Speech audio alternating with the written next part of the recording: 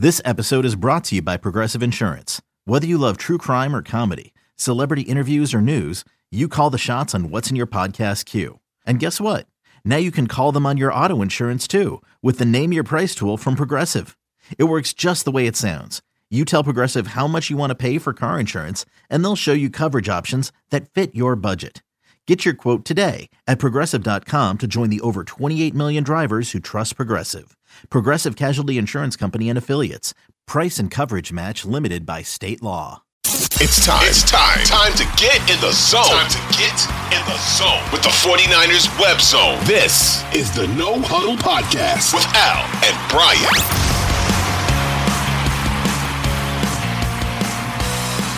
Thinking in terms of one thing that you took away from the defensive side of the ball in that game against Seattle. The coverage and the front end are married, and Charvarius Ward had been targeted a ton, and I think it was less about, we think we can complete passes against him, more about, well, if we have a jump ball session, we can try it and test that, or we could probably bait him into a penalty.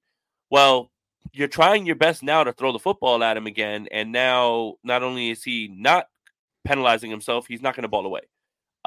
If Charvarius Ward puts in performances like that on Sunday every single week, this team becomes incredibly difficult on the defensive side, because the front end is now the defensive end is now turned into exactly what we thought it would.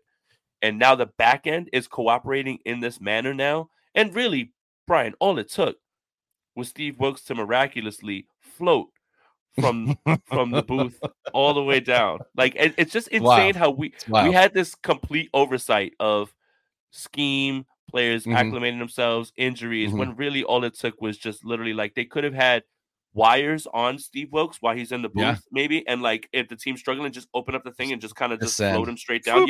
And just float him straight down, and then boom, the defense is lit now. But I think again, the back end was always going to be the place where you had to attack this team, because you're not going to try the defensive line, you're not going to try the linebackers.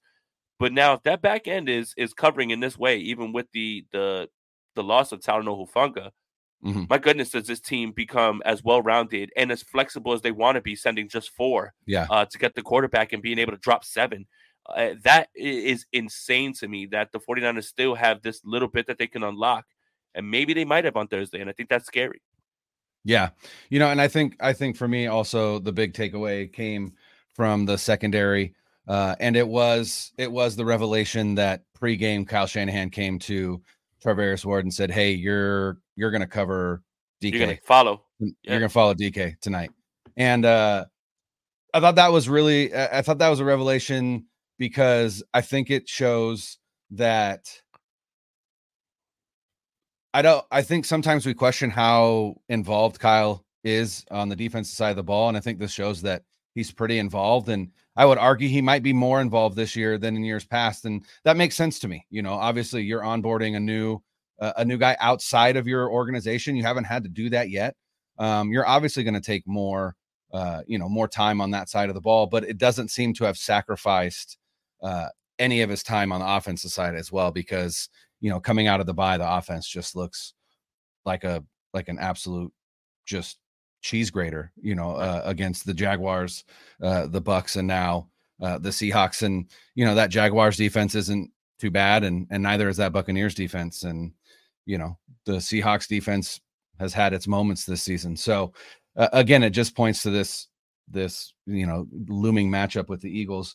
But the other thing that I thought that I think is another piece to the puzzle that none of us saw coming, and that is the at least seeming resurgence or reemergence of Ambry Thomas.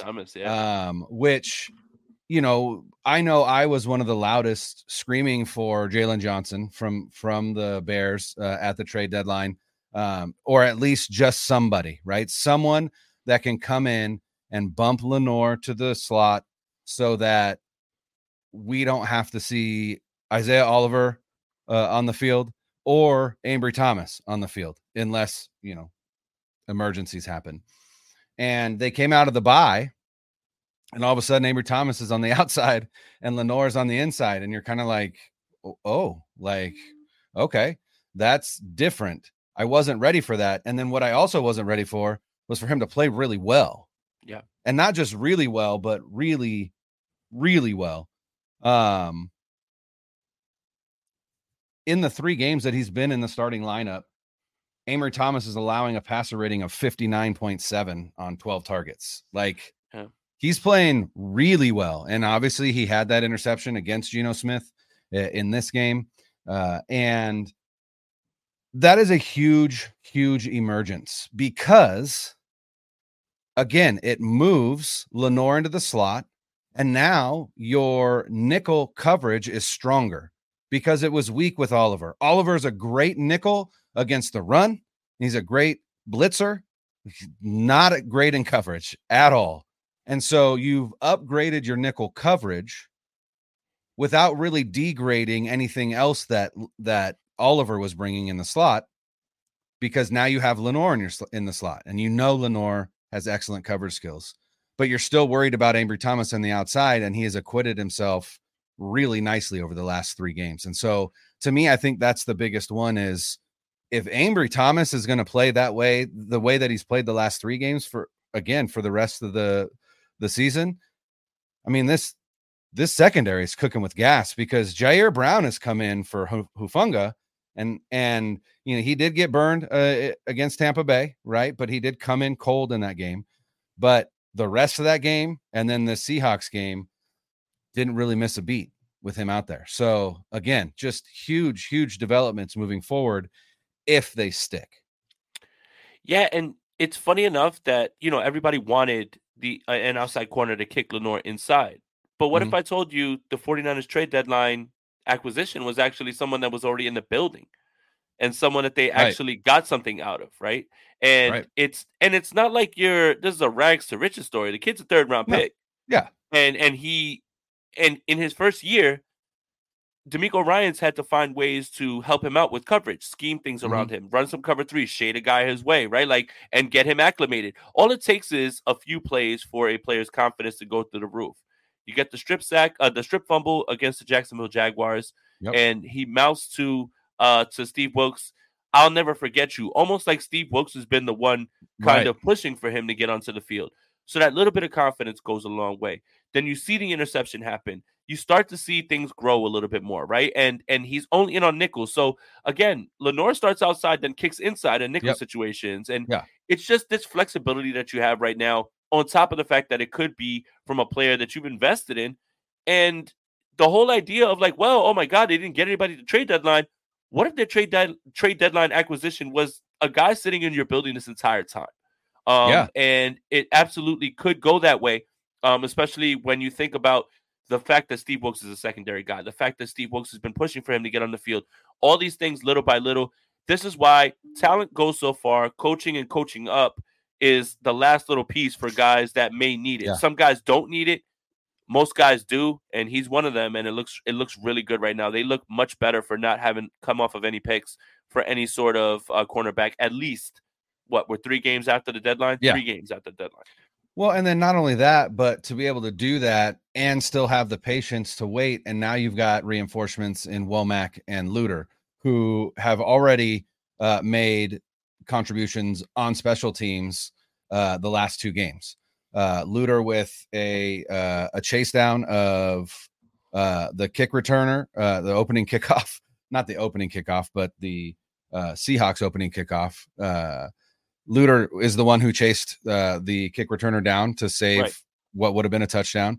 And then Womack had that down punt at the 1 that he tipped to Ronnie Bell, but Womack is the one that made that play. So again, you've got excellent reinforcements, and you didn't give up any picks, and now you're getting value out of a pick that you made 2 years ago in Amory Thomas. So again, and all of this is great considering that you've only got Charvarius Ward for 1 more season after this. And if you can find growth in that pool of 4 to 5 guys with Lenore, Luter, Womack, Thomas, right, Jair Brown, again, now you're cooking with gas, where now you can re-sign a guy like a Chase Young if you want to do that, or extend Brandon Ayuk, or do both, or whatever the case may be. So, yeah, I think big things are happening in the secondary for this team, and And that's probably the biggest, I would say the biggest boost to this defense that it could be, because that defensive line is back in a big way. And it's a lot of fun to watch. Yeah. Right. No more pressures, just sacks. I love it. Like let's stop playing with our food and let's put it down. And that, and you're seeing it, 6 sacks against Seattle, and almost all of them there were 2 guys at least converging at the quarterback. Javon Hargrave looks like Javon Hargrave from last year's Philadelphia Eagles squad.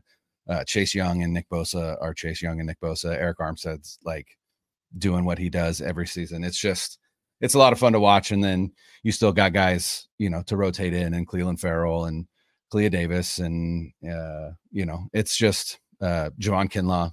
Like, you almost forget about that guy that was drafted, 15 overall. Remember when the Niners traded for Randy Gregory? Oh God, I didn't even say Randy Gregory. Holy cow. It's an embarrassment of riches. It's an embarrassment of riches. And I think it's going to be the difference coming down the stretch.